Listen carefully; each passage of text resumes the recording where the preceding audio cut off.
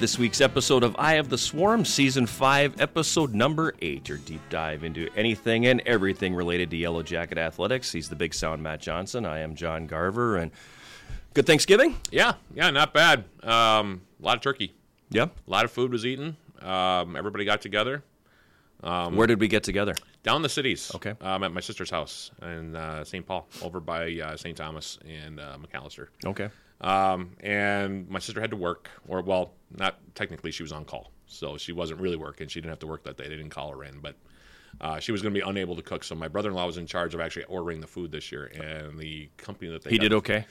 Did just fine. Didn't drop the ball? No. Okay. No, the food was outstanding. Good. This year. The only complaint that I had was probably the fact that there was a little bit too much nutmeg and cinnamon in the apple pie for my taste. It was pretty dark with those two seasonings in there. Sure. Those two spices in there. But other than that, the food was fantastic. Really, really good this year. It was better than I thought it would be. Mm-hmm. And it was, Thanksgivings in my family are always a little bit more complicated because my brother-in-law is a vegetarian. So we also had to have a tofurkey there too. Mm-hmm. So we didn't do any turducken or anything. But right. We did do the traditional turkey. He's the only one in my family that is a vegetarian. Actually, He's pescatarian, but he had the tofurkey as well. So there was a lot of food that had to come in and be heated up and everything. But and the company that did it, I don't know which one it was. But they did well. But they did really well. Mm-hmm. They did really well. The stuffing was outstanding. And that's kind of how I judge my turkey day, is by how the stuffing is. I'm a huge stuffing guy. Okay. I love stuffing. I do too. Yeah.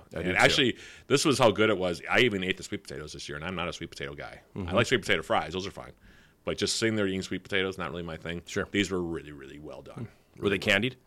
They were not. They were caramelized. Okay. So they were very, in that regard, and they also had some cinnamon in them and a little nutmeg. Mm-hmm. But not as much as they had in the pie, which is weird. But anyway, it was very tasty. Good. Like everything was spot on. Good. So good. Yeah, it went well. You? I know you cook it. We host every year, and I'm the chef. So yeah, I spent Wednesday getting the turkey in the pool so it can brine for 24 hours. And do you actually stuff your turkey? I do. You do? You actually do that still? Yes. Okay. Yep. Okay. I do. And I know they warn you not to do that because of salmonella and everything. If you cook it enough, it won't matter. Correct. Yeah. If you cook it correctly, you don't have to worry about that. And my family is a stuffing family as opposed to a dressing family. Okay. Because if it's in the bird, it's stuffing. If it's not, it's dressing. Oh. So we are a stuffing family, so I cram as much of that inside that bird as I can. And my grandma used to do that. My sister's the official taste tester, and she comes in and gives me the thumbs up. Okay, we're good. But nice. Yeah, I started putting it together on probably Tuesday. How many courses did you put together this year? Well, we had the bird. Okay. And I brine him for 24 hours and okay. And then get that in the oven on Thursday morning, and then stuffing / dressing and mashed potatoes, gravy. We do sweet potatoes, cranberries. Okay. And then my mom, the baker in the family, brings pie. Okay. So that's 5, 6, maybe 7. Yeah. That's about what we had. Yep. We had a lot. We had a lot of everything. Yeah. So there was a lot of leftovers. Yeah, there's a lot of leftovers always. Because any chef or any cook, my sister has her chef's degree and everything. The most complicated meal of the year is Thanksgiving. Mm-hmm. Even then, that includes Christmas and all the other holidays too. Right. Like there's nothing like it. And so it's complicated and it's very labor intensive for the most part. So I always commend people like yourself who are put in charge of cooking everything. Honestly, I really like it. Do you? I really like it. I went back in my mind a little bit here on last Thursday when I was cooking, and I think this was the 16th or 17th Thanksgiving I've hosted. Wow. Well, you got it down now. Going all the way back to when I was in college. Now, I happen to know that you also change up how you cook the bird every year, though, don't you? Sometimes. Yeah. I've thought about I've done the deep fryer. Okay. And we've done the regular oven roast, which we did this year. I've pondered putting it on the Weber kettle and smoking it that way and everything. But what is your preferred method of cooking the bird? If I had the time and could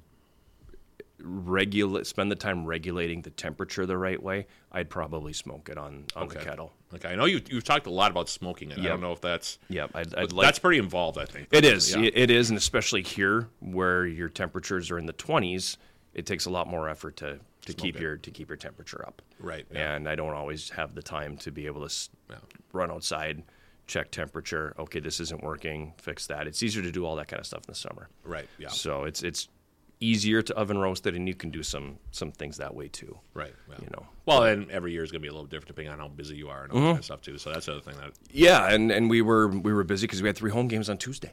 Right. So, yeah, a bunch of home games. You know, so that's a good segue. Let's jump into that because even though it was a holiday last week, we still had some teams playing. We did. We had some teams playing, and men's basketball's been off now for a couple of weeks. They'll end that this coming weekend. But the hockey teams have been kind of taken over, and women's basketball have kind of taken on, full front and center. Yep. In terms of their seasons. Both hockey teams are in a good place right now. I'm going to start with men's hockey because they won 4 in a row. 4 straight, yeah. And when they were sitting at 1-5, it wasn't looking so great. But won 4 in a row, and you've been there for all of them. So give me a little. It was a week. All of it happened in a week. Yeah. They lost their River Falls game on the Friday, and you're sitting at 1-5, and it's just like, oh my gosh, this could go off the rails really quickly. Yeah. Or it can go the other way. Yeah. And fortunately for them, it went the other way. They came out after the River Falls game and played a wonderful game against Stout. Yeah. They played extremely well in a building where they traditionally haven't done as well. Well, I always thought that. And then I looked at McKenna's record down there, and I'm going, holy cow, he's won 10 games in this place. Yeah. So, okay, his teams do play fairly well there. But it's a difficult place to play. Yeah. And they're a team that plays in their building very, very well. And his guys came out and they executed flawlessly for the bulk of that game. Yeah. And it carried over then to the Tuesday against Concordia, Wisconsin, where I think they played their best game of the year. I thought that was flat out their best game. And they probably – it was unlucky that they had to go to overtime to do it, because they outplayed them. They outshot them badly. They outchanced them, and they just couldn't score goals. Yeah. So they had to go to overtime. They got the win that way. And you go to Northland, which is always a difficult place to play. Yeah, it's small. It's small cold. building. It's dark. It's not conducive to a lot of flow. No. Because the ceiling is so low, the puck hits the ceiling all the time. It goes out of play all the time. It's not an easy place to play. And on Friday there, they went out and they were great in the first 2 periods and took a nap in the third. And then Saturday they had to go back there for a second game. They flipped it almost. And they took a nap in the first, and about halfway through the second, they started to wake up, and in the third they were fantastic. Okay. And they did what they had to do to get the wins. So they got their 4 in a row. They've clawed their way back to 500, and sets the stage for a weekend where you're playing 2 teams in the top 10. Yeah. And you can't take a nap for a period now. Now, for those of you who don't know, it's Eau Claire and Stevens Point is what John is referring to. Yep, Eau Claire is number 9 and Stevens Point's number 8, I think. Yeah, so you got 2 top 10 teams. Correct. Always both are very tough. Game 1 of that, by the way, is the Eau Claire game. That'll be at Hobbs Ice Arena on Friday. That's at 7 p.m. And then they'll be back home at Westman taking on the Pointers on Saturday. Yep. Which will bring up that's a doubleheader of UWS versus Pointers. Yep. Because men's basketball will be back in action. They're undefeated still, 5-0. Right. Yeah, they're playing great. Yeah, they're playing really well right now. 2 weeks off, and they'll be taking on the Pointers at 3 o'clock. Excuse me. In a game, and you'll be able to hear both me and John on 91.3 FM with live radio. And that was kind of the Point game last year. Right. Was where their season kind of turned. Yeah, that was where that second half against Point. They had bust legs really bad in the first half of that game, and I thought, oh my gosh. Because they got down by 15. They were down, I want to say, close to that at halftime. And then they had a chance to either tie or win that game in the last 2 minutes. They came all the way back. Well, that's the game where if it's 3 minutes longer, they win it. Yep, exactly. Because Point was hanging on for dear life by the end of that game. Yep. And so, it'll be interesting to see how that game plays out now that they're coming to our place. And we'll see how that all unfolds. Women's hockey also playing pretty well right now. They had a couple of disheartening results. They had a tough stretch in there. Yeah, they had a couple of tough ones. That loss to Augsburg was a tough one, I know, for them. But since then, they've been playing really well. The only blip in there is that tie against Northland, but they've they've got some nice wins in there. Had a tough loss against Eau Claire. Won and tied against Northland, and then the wins against UW Stevens Point. No, they only tied Northland. They haven't played them twice. I thought they played them twice. No, just once. Okay, just the once. Okay, just the tie. My mistake. And then the win against St. Scholastica, back-to-back, that was nice. Yeah, it was. I mean, the Stevens Point game was a great answer. Yeah, because after the Eau Claire game, you're up 2. You had that. What happened in Eau Claire? Then you go into Northland. You're up 2-0. Yep. And then end up End up with a 2-2 tie. Going in 2-2 tie, and then they get the extra point because of the shootout. Yep. And then having to get on the bus, having to go to Stevens Point, and playing a really good game down there. Yeah, and they could have easily just it's a long trip, we're tired, and they could have folded. Yep. And they played a really good game. Yep, and then came back and beat the bridge rivals in St. Scholastica, which is always a big game. Yep. And they had good energy that night. I watched a fair amount of that one. That one they played well. Yep. So they've strung together some nice results and strung together some nice periods of play. So yes. Hopefully they'll be able to keep that going. They've got a rough stretch coming up, but that's that was big. I think that's big for them. And women's basketball finally came home. Yep. After being on the road for a bit, came home and they've played 3 games now since we last were on the podcast. Lost their home opener to Stout on that Tuesday. Got down early. Didn't really find their flow until the second half. By then, of course, it was too late. That's a pretty good Stout team. They're pretty good. Yeah. They beat Martin Luther by 60 last night. Right. And then I saw that score. Anyway, and then the Yellowjackets tried to come back against Luther. Luther's a pretty darn good team. They're big. They're and they came in, 0-4? Yeah, they were 0-4. But that was a really misleading 0-4. Yeah, that was really misleading. They had played some really good teams and had a couple of games where they were close at the end that they unfortunately slipped out of their grasp. And it was kind of the same formula, basically. The Luther got up early and then kind of held on the rest of the way. That was a game the Yellowjackets felt like they kind of let one go just because they couldn't make enough shots. Right. They had less turnovers. They had more offensive rebounds. Took 7 or 8 more shots than Luther did in that game, but just the shots weren't falling. Yeah. And sometimes that happens, and so they ended up losing that game. They shot only 29% in that game. That's not going to be. That's not a good number. You're not going to beat anybody with that. But they had a really good response last night against Lakeland. Yeah, but it didn't look like it. First half. No. That's both teams were pretty ugly in the first half.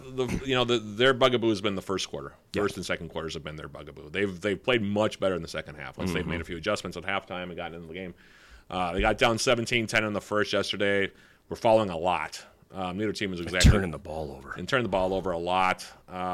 But they made a nice run in the second quarter. Well, yeah. And I was sitting with TJ Oaks, baseball coach, and their coach got that technical. Yep, that turned the game. It did. Everything turned on that technical foul. And it was kind of a technical came out of nowhere. Yeah. They don't stop the game very often for a technical. And when that happened, it was like, whoa, you don't see that too often. Yeah. Well, Emily Carpenter got one against Luther that was kind of out of the blue. And this one was also pretty much out of the blue. There wasn't a lot of yelling, and because a lot of times when a coach gets a technical, they tend to flip out. Mm-hmm. That's not what happened on either one of these technicals. Right. Emily just turned and sat on the bench.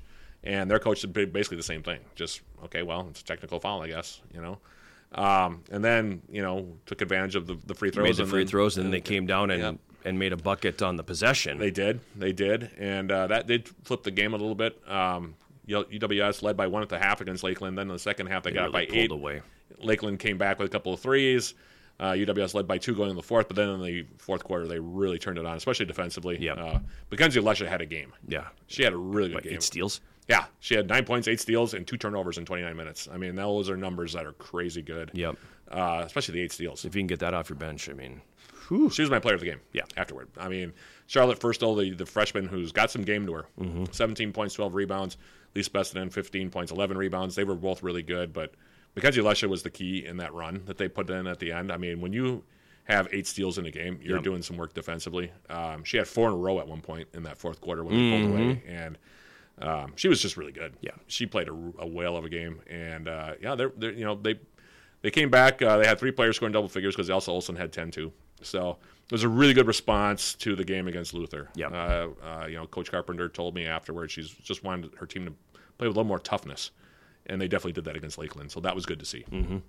So they're in a nice little place right now too, and they've got a couple of weeks off now. Yeah, so, they don't play for a while. Yeah, they don't play until the 8th of December. So they've got some time now to kind of if there's any lingering injuries there or any soreness, take care of that. When they come back, they're in conference play. Yeah, because they're going to be playing Crown and Morris back to back when they come back.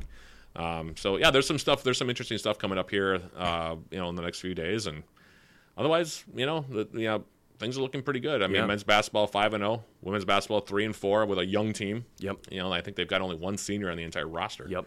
So it's a young team that's learning as they go. Women's hockey is in a good groove, and men's hockey 1-4 in a row. You can't really ask for much more going into a big series. So yeah. that's teams are looking good right now. Yeah, absolutely they are. So we're going to take a time out here, and when we come back, we're going to talk a little hockey. We'll have Dan Laughlin, head coach of the Yellowjacket women's hockey team, and Jada LeBlanc, senior defender on the Yellowjacket women's hockey team. So we're looking forward to having them for the roundtable segment. You are watching this week's episode of Eye of the Swarm.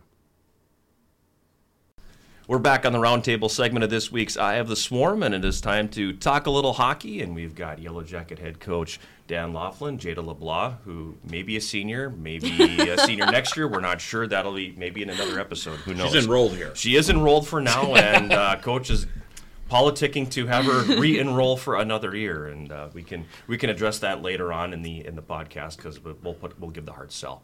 We tried it with Lawson McDonald a couple years ago. That didn't work. No, so, he was pretty set on going. Yeah, he was pretty set on being done. I mean, even Rich tried to intervene there, and it just didn't happen. Take notes from him. It didn't work. Yeah, so. It didn't happen. So, I mean, Jada is as focused as Lawson was, but I don't know. Are you, Jada? Are you as focused as Lawson was? Probably not. Apparently she was until she talked to Dano. Right. It's kind of the lesson that she knew what she wanted to do, and then coaches muddied the waters a little bit. Well, because I got here, unfortunately, a little late for recording this, and I walked in, and she basically just kind of threw him under the bus the minute that I was here. So he was already I was fine until he came along and said something. So she'll be back. Only comment. We'll see about that. All right, that'll do it for this episode. All right, yeah. So we now know the status, sort of. So let's talk a little bit now about the start of the campaign for you, because it's hard to believe we're through November, and within a week or two you're going to be halfway through your schedule. That's how fast all this goes. So let's talk a little bit about the start of the year and ups and downs and everything. Yellowjacket women's hockey. Yeah, it has gone by very, very quick. We talked about that in pre-games before, but I think we're off to a pretty good start. I think it took a couple weekends to kind of figure out, how we have to play every game, and right now it's just a matter of preparing ourselves, for every game, every weekend, because every game's so valuable, as you know, in the 25-game season. So. I would say we're off to a good start. I mean, we've learned some tough lessons, but we are learning, and so that's a good thing. And we're just keep moving ahead and preparing for the next game. You brought up the length of the season. I want your feedback on that, because in one of the pregame interviews at Northland talking to McKenna, he gave me we play a high school schedule. High schools actually play more games than we do, and he wishes the NCAA would allow for more games to be played. How do you feel about that? I would like that as well. I mean, you practice so much, and that's not a bad thing either, but I think it gives you a little bit more freedom to just get your team prepared, like not only just like every individual prepared, you got more games, you can get more people in lineups. I wish I know back in the day, Garves, when we were playing, I think we had like 30 or 32 or something like that. I'd like to see it around 30. Mm-hmm. I think with that, I think that's doable. I mean, we did it, so I would like to see a little more games. Obviously, I imagine from a player standpoint, you'd love to play more and practice less. Definitely. We have so many week spans of we just practice. Even this week, we have 5 days of practice, no games, and it's hard to kind of stay motivated and focused, especially when it's just practice every single day. And, we kind of focus our season on, like, Dano, you always say, like, we have, like, games of 5. So we'll go 5 games at a time, and that's how we kind of break our season up. I think it would definitely be a lot easier to have more games if you don't show up for a game. Then it's so detrimental to your whole season because it's more important. You need to be there for every single game, and sometimes that's just not always possible. So I think more games would definitely be better, and we have such a long season, too, where it wouldn't be bad to fill it with as many games as we can. Mm-hmm. So it's kind of like college football. I mean, if you do lose 2 games, like it's not saying we're out if we do that, but it's hard to catch up. Mm-hmm. With so well, many it used to be, I think, and I can't remember exactly when this happened, but I think back in the old days, you could play up to 25, 30 regular season games at Division III, and then the NCAA. Well, we do play 25 in the regular season, right? But I mean, you could play more games, and the NCAA started to mandate less games because there was I think a feeling that they were missing too much class time or something like this, wasn't there? Like I remember something kind of like going that. down a little bit of a rabbit hole, and I'm sure Nick will correct me if I'm wrong in what I'm saying, but a lot of it stems from the Division III philosophy and it being less about the sport, the competition, and more about the holistic approach to it. Oh, okay, right. And so, yes, they miss too much class time. Yes, we maybe we should cut back so they're not having to miss class time. They have a chance to do other things. They have a chance to have a job. All of those things factoring into the holistic approach of the Division III student athlete. Right. Yeah.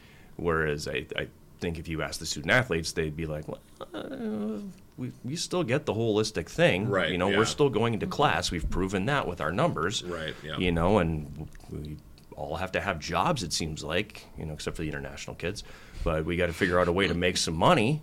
Right. So we have that, and we have social lives and everything, but we have room to play more games. And it seems like anytime there's any kind of discussion on legislation, and you can jump in on this too, Dano, is maybe we should cut back. Let's find a way to cut back 5% of the game, the number of games played, and back that off from 25 to whatever 5% of 25 is.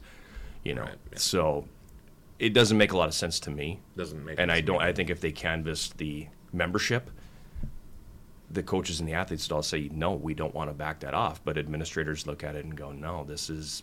Yeah. And there's probably some budgetary reasons too that Yeah. I'm not willing to get into. Right. But I think from the D3 philosophy standpoint, it's not necessarily always about games played. That could be true. I think that the overall philosophy is to have a well-rounded experience. Correct. I think that is more. Whereas, you know, Division One, they play way more games, and the reason why they play way more games is because they're literally, I mean, they're on scholarship. That's all they do. Yeah, they're on scholarship. They don't have. Yeah. You know, they don't have any shackles on them for, No. okay, you're out of season now, your coach can't talk to you, you Right, can't post on right. social media, you can't do this or that. Division II has a couple more shackles than Division I, and then Division III is just... Yeah. So it does filter down, because Division Two also still has that. It's still pretty holistic even there. Like they want you to have the full well-rounded experience there.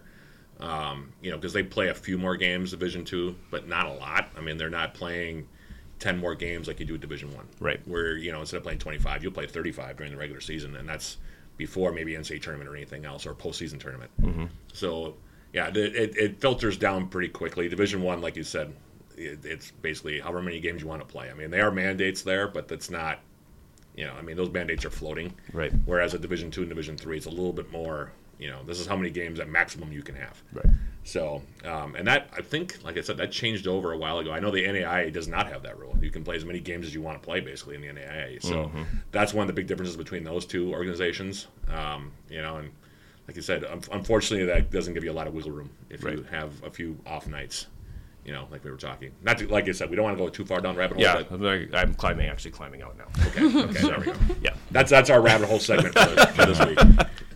But it puts you in an awkward spot because you don't have the automatic qualifier. Right, So, right. And you've got two top 10 ranked teams in your conference, so you have to be nearly perfect. It's hard without that AQ. I mean, again, you have to be playing your best hockey game one and through game 25, and you do almost have to be perfect. And you know, it's little, like I said about college football, same thing. It's, you know, now they're starting to get more playoff stuff in their structure because there's teams that deserve to be in there. So, you know, it's no different from what we're kind of going through. And but with that said, you got to prepare and you know, be ready to play every game. So that's our focus.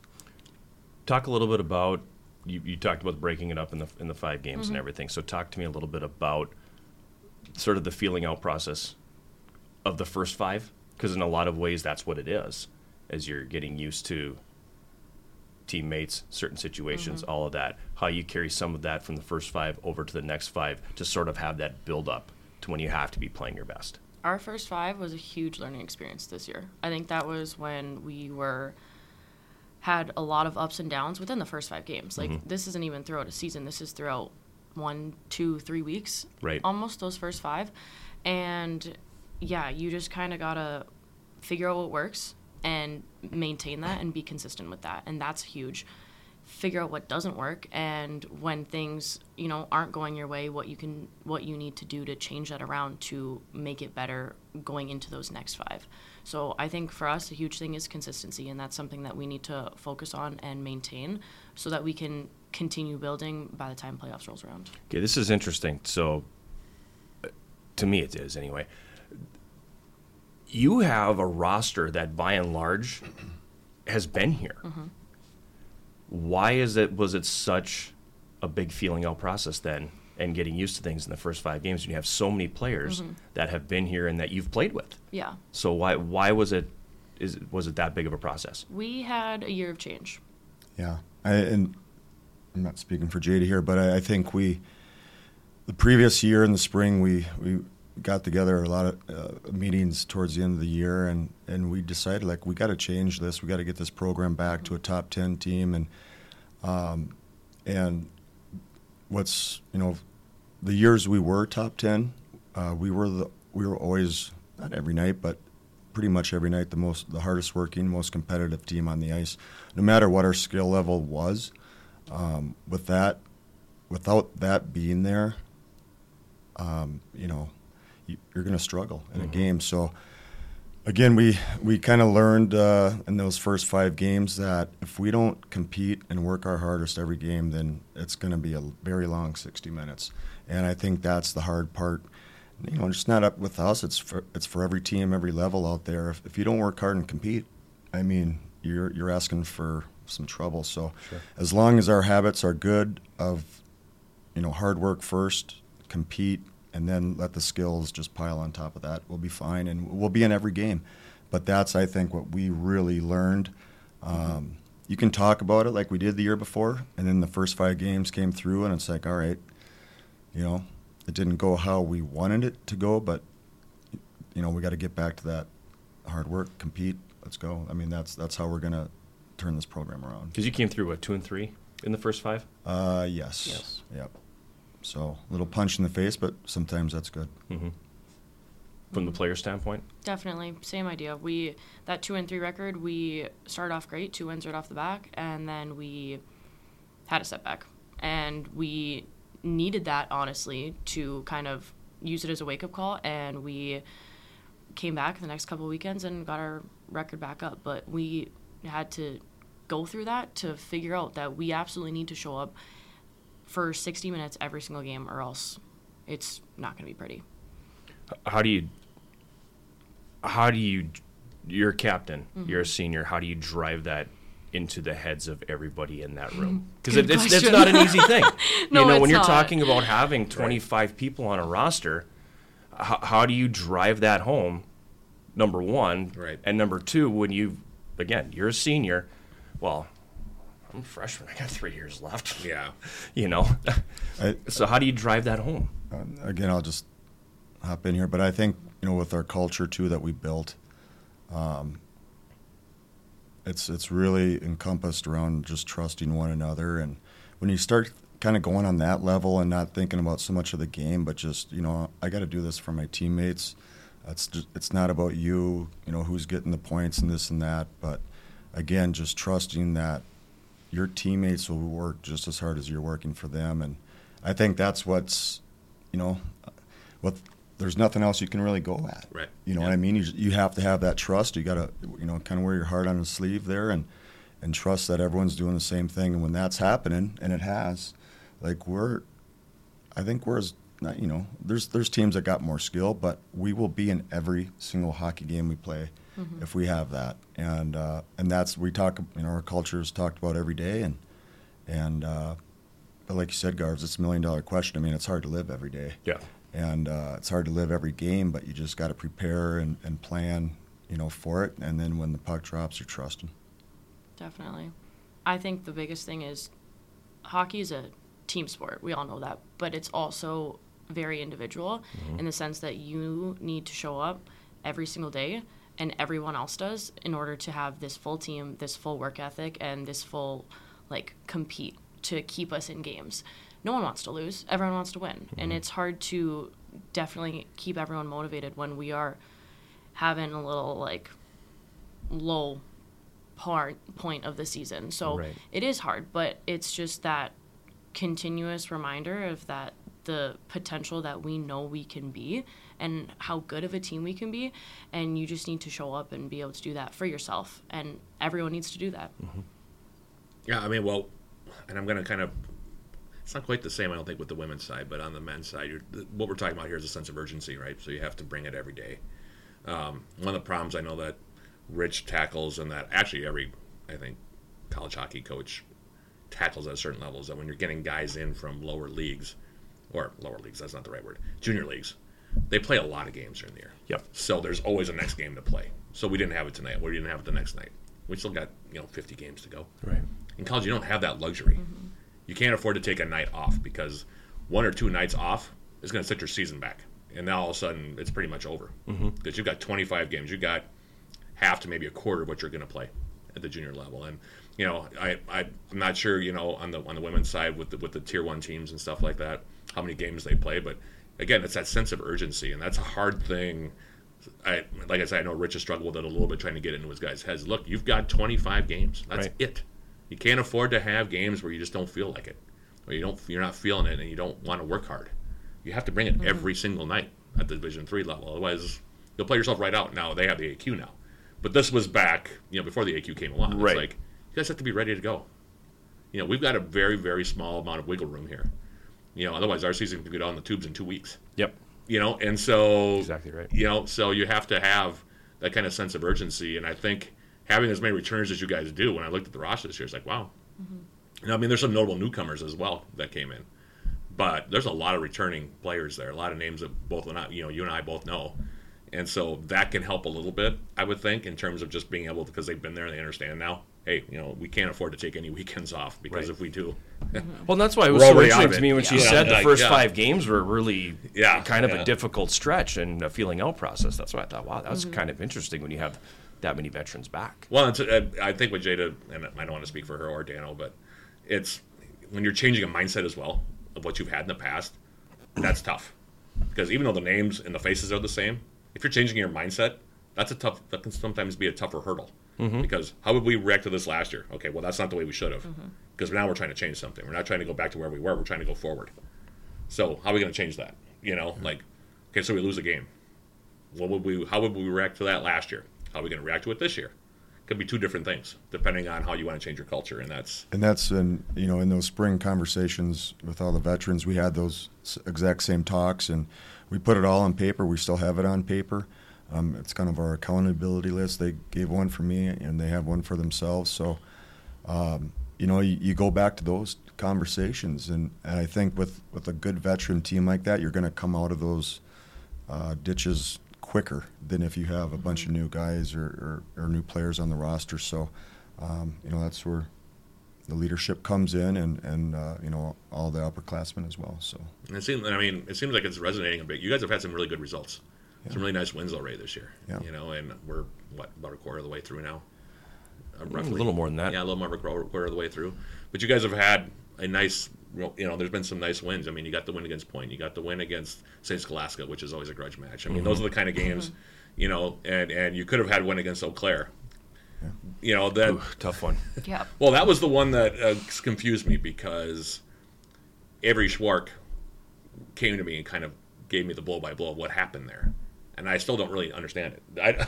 I'm not quite sure what happened there. And then I asked some of your players what happened there, and they couldn't understand it. And then I talked to...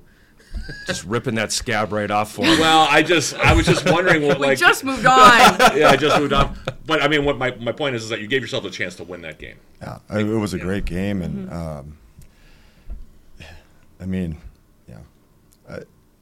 I don't want to go down that rabbit hole again, like Garver said, but I mean, the bigger point is that you guys had a chance to win, even if it was a weird circumstance. Yeah. And I'm not blaming officials, but they're not watching anyway. That's a horrible call. We lost I just never was quite sure what the at explanation is, the because no one seemed to be able to know what it was. Like, I've talked to multiple players on the team, and they don't know. And the explanation apparently to Dano didn't make sense either. So at least that's what they said, the ones that were on the bench. Yeah. I don't know. But the bigger point is that you push Eau Claire right to the very end. And we did. We competed that game. We worked hard. We did. We played 60 minutes. And, 58 Yep. Minus, the 2 the ref didn't give us. But, no, we did. And seems like it set a trend. And and I don't want moral victories. We talked about it after the game. Like, we don't want to, hang our caps on moral victories. But it's like, here we are. I mean, if we continue to do this, game after game, weekend after weekend, the scoreboard's going to be with us majority of the time. So, but sometimes you can play good, and it's those last couple minutes that get you. So, yeah. But I mean, like since then, you guys have rattled off some nice wins. Yeah. Beat Point 5-1. That's a nice. Well, win. and that was a really nice response too. Yeah. Because I think that the day before you'd probably say was a disappointment. Yeah. At that game at Northland, For sure. and then 24 hours later, really nice response. Yeah. And just on that Point game, I remember I just didn't even go near really the team. I just, and to Jada's credit and leadership. And again, I just said, what, talk about that veteran group. Let's see how they're going to respond. And we got scored on, I think, the first 2-3 minutes of the game. And That was their only one. But we just kept going. We kept going. And what a game. I mean, it was a fun game. And I had they a really chance to watch responded some of well. it up here before my basketball broadcast. We watched a little bit of it on the big screen, and I mean, I was like, wow, they're playing really well right now. A lot of energy. Then I watched some Scholastica game. It was the same thing. The feet were moving and the puck was moving around and getting good opportunities and taking care of things for the most part on the defensive end. So. But it's all about how you respond to stuff like that. Right. I mean, you can walk into that room after a game like Eau Claire and just say, hey, look, I don't care what the final score was. I'm proud of you. Yeah. Well, I'm proud of the way you guys played. I think you guys played a whale of a game today. And we mentioned that, let's don't even, I know it's hard, but don't even pay attention to the scoreboard. Just focus on our work ethic, our compete level, and just the execution of, the plays we have to make. And, if you concentrate on that, the scoreboard's going to take care of itself. Yeah. Yeah. So. Yeah. So. You've got now this sort of peculiar spot in the schedule where one game 2 weeks ago or one game last week, then a couple of weeks off. Now you're going to play a couple, then a couple more weeks off. How do you keep the train rolling? Because you're in a good spot right now, and you're playing well right now. How do you keep the train rolling when you have 4 games in basically a month? Yeah, I mean, it reminds me of the COVID year when they played once in 6 weeks. You guys have had some very wacky schedules. Yeah. I just say this, I don't think there's been a team on campus, and Jada's been around for all of this, so I can bring it up. I don't think there's been a team on campus that's had a wackier schedule the last 3 years than women's hockey. I mean, it's just been very. It's like we're going to play 5 games in 6 days, and then we're going to take 3 weeks off. It's like, it's just been very, that's what it's felt like. It's felt like it's all been jumbled together. Yeah. Things have been rescheduled about 100 times. That's why I bring up the COVID Yeah, year. They played just- one game in January, and then it was It was a very bizarre 9 games in 16 days. Yeah, or it something. was- I remember that. We went NHL schedule. They were on playing it. an NHL schedule there for a while, and I was like, I don't know how Dano and the ladies do it, because it just keeping that mindset. It's just like, okay, Well, and that's my question. How do you Yeah. keep this going now? Well, I will say, at that for Thanksgiving, that was a nice break. I think all of us really wanted it, no matter how we're playing. I mean, it was just, I think it's just, you got to relax your mental health a little bit, and just get back to family, whatever, a little bit, and then get back in it. And so this week we have been, getting back in it. And I, as a coach, I just try to keep them even in practice to that highest level. Yeah. And, you just want to create that habit, they call it, right? So, it's, you just got to keep that high level going in practice. It's almost like a narrow focus. Don't get distracted by all the other stuff in terms of when we're playing, when we're not playing. Let's just keep the energy high. And it's, we're about 50-minute practices, 55, close to that. So, it's not Long ways away from the 2-hour grinders we were having. I know. And Oh, those- just wait till J term. Those will be back. yeah. Well, but that's one of those things where you also have to take into account everything that they're doing. Because they are student athletes, and there are times where we don't have to go for 2 hours every day. And it is 6 a.m. Yeah, or what they need right now is a light skate. Maybe we'll work on a few situational things, and that's it. That's all they need today. Maybe there will be a time where we need a 2-hour practice where there's a bunch of stuff we really have to work on. But you don't have to make a rule. I don't think all the time where you got to. It's 2 hours every single day, no matter what. That doesn't necessarily always lead to the best outcome. I don't think. Right. Yeah. Yeah. I don't know if you guys agree, but that just. Yeah. No, definitely. Yeah. I think one thing too is we're big on momentum, even in a game. you kill off a penalty, you got the momentum, and you're kind of rolling with that. I think that's kind of what we're trying to do right now with this little like gap we have. Is we came off 2 good wins, and now we're just trying to keep that momentum in practices, keep it high speed, keep it short, keep it simple, just focus on our skills and keep doing what we're doing because it's working for us, and we just got to keep that up going into the next couple games. So then you get the long break for the semester break, then you come back in January. And now the rubber hits the road. WIAC's tough. Oh, yeah. The WIAC is tough. Yeah, I know there's only 5 teams in the conference on the women's side. The WIAC is a tough conference. How do you approach that? I just, like I said, it doesn't matter who we play, what building we're in. It's how we play, and again, it's this. The simple part, if you want to call it that, is just we got to focus on what we can control. We don't know what falls. I mean, we know what they got. We know what Eau Claire, Augsburg. I think we play all, 6 of those games in 7 games. So I mean, we have to take care of the things we can control, and that's our work ethic and our compete level. And again, if we do that, we will be in every game we play. I guarantee you. And that's it.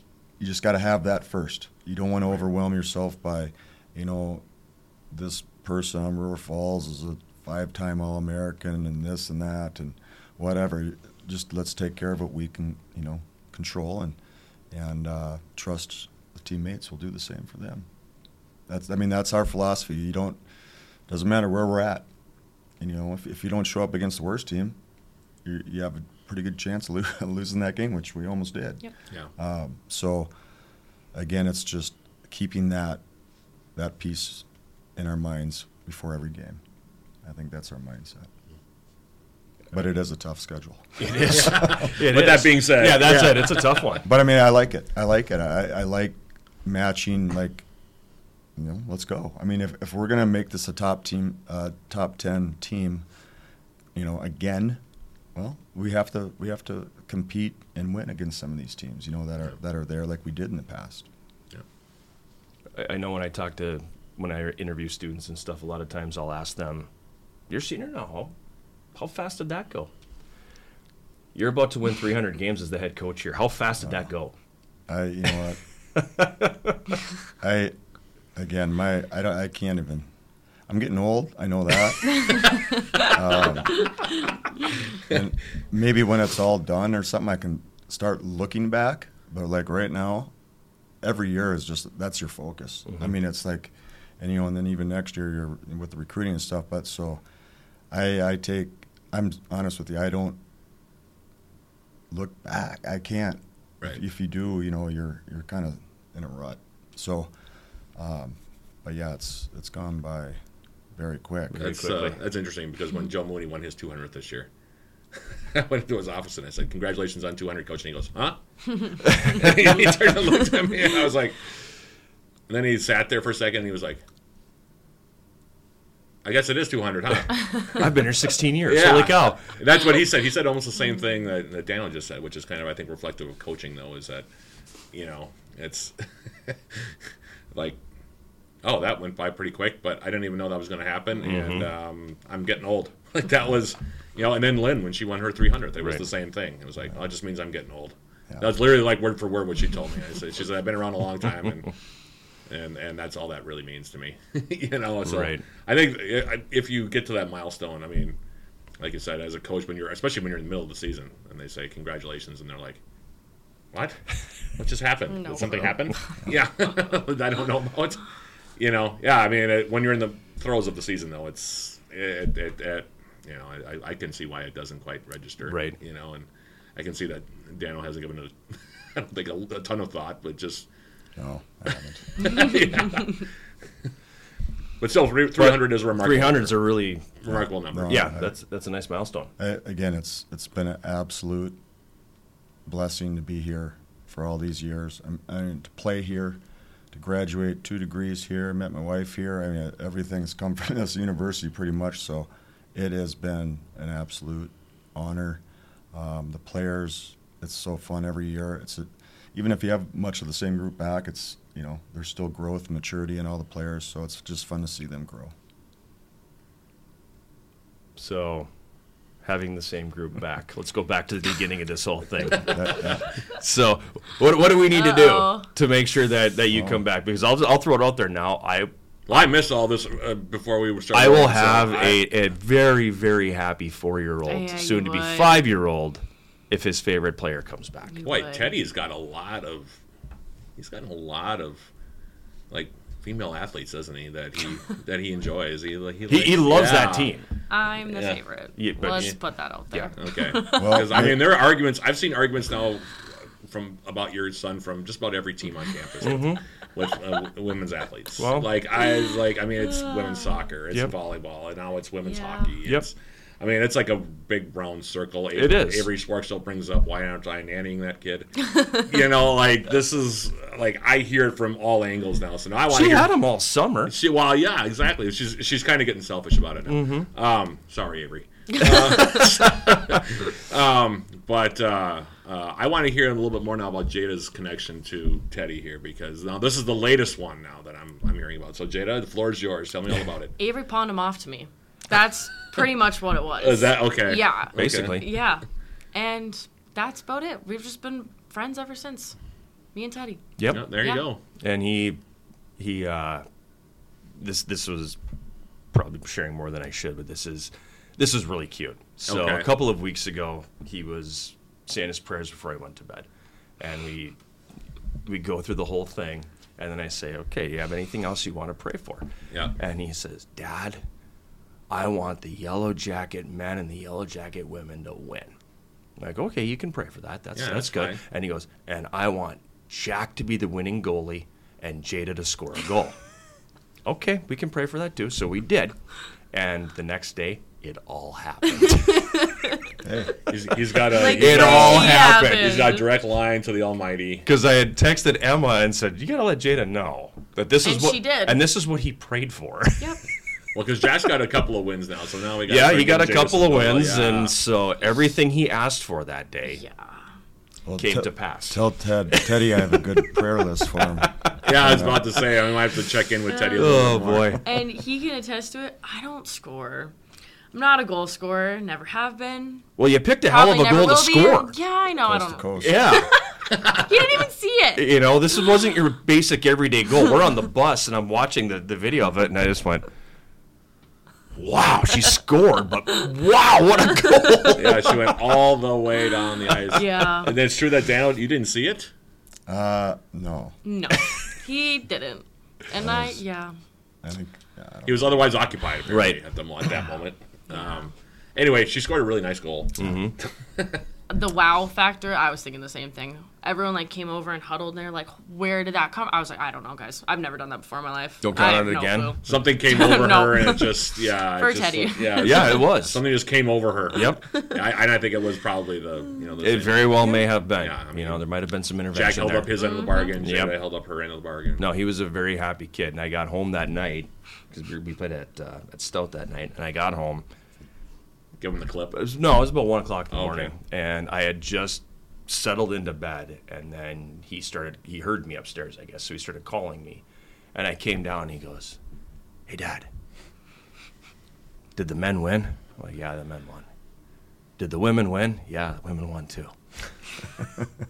"All right, good night, Dad."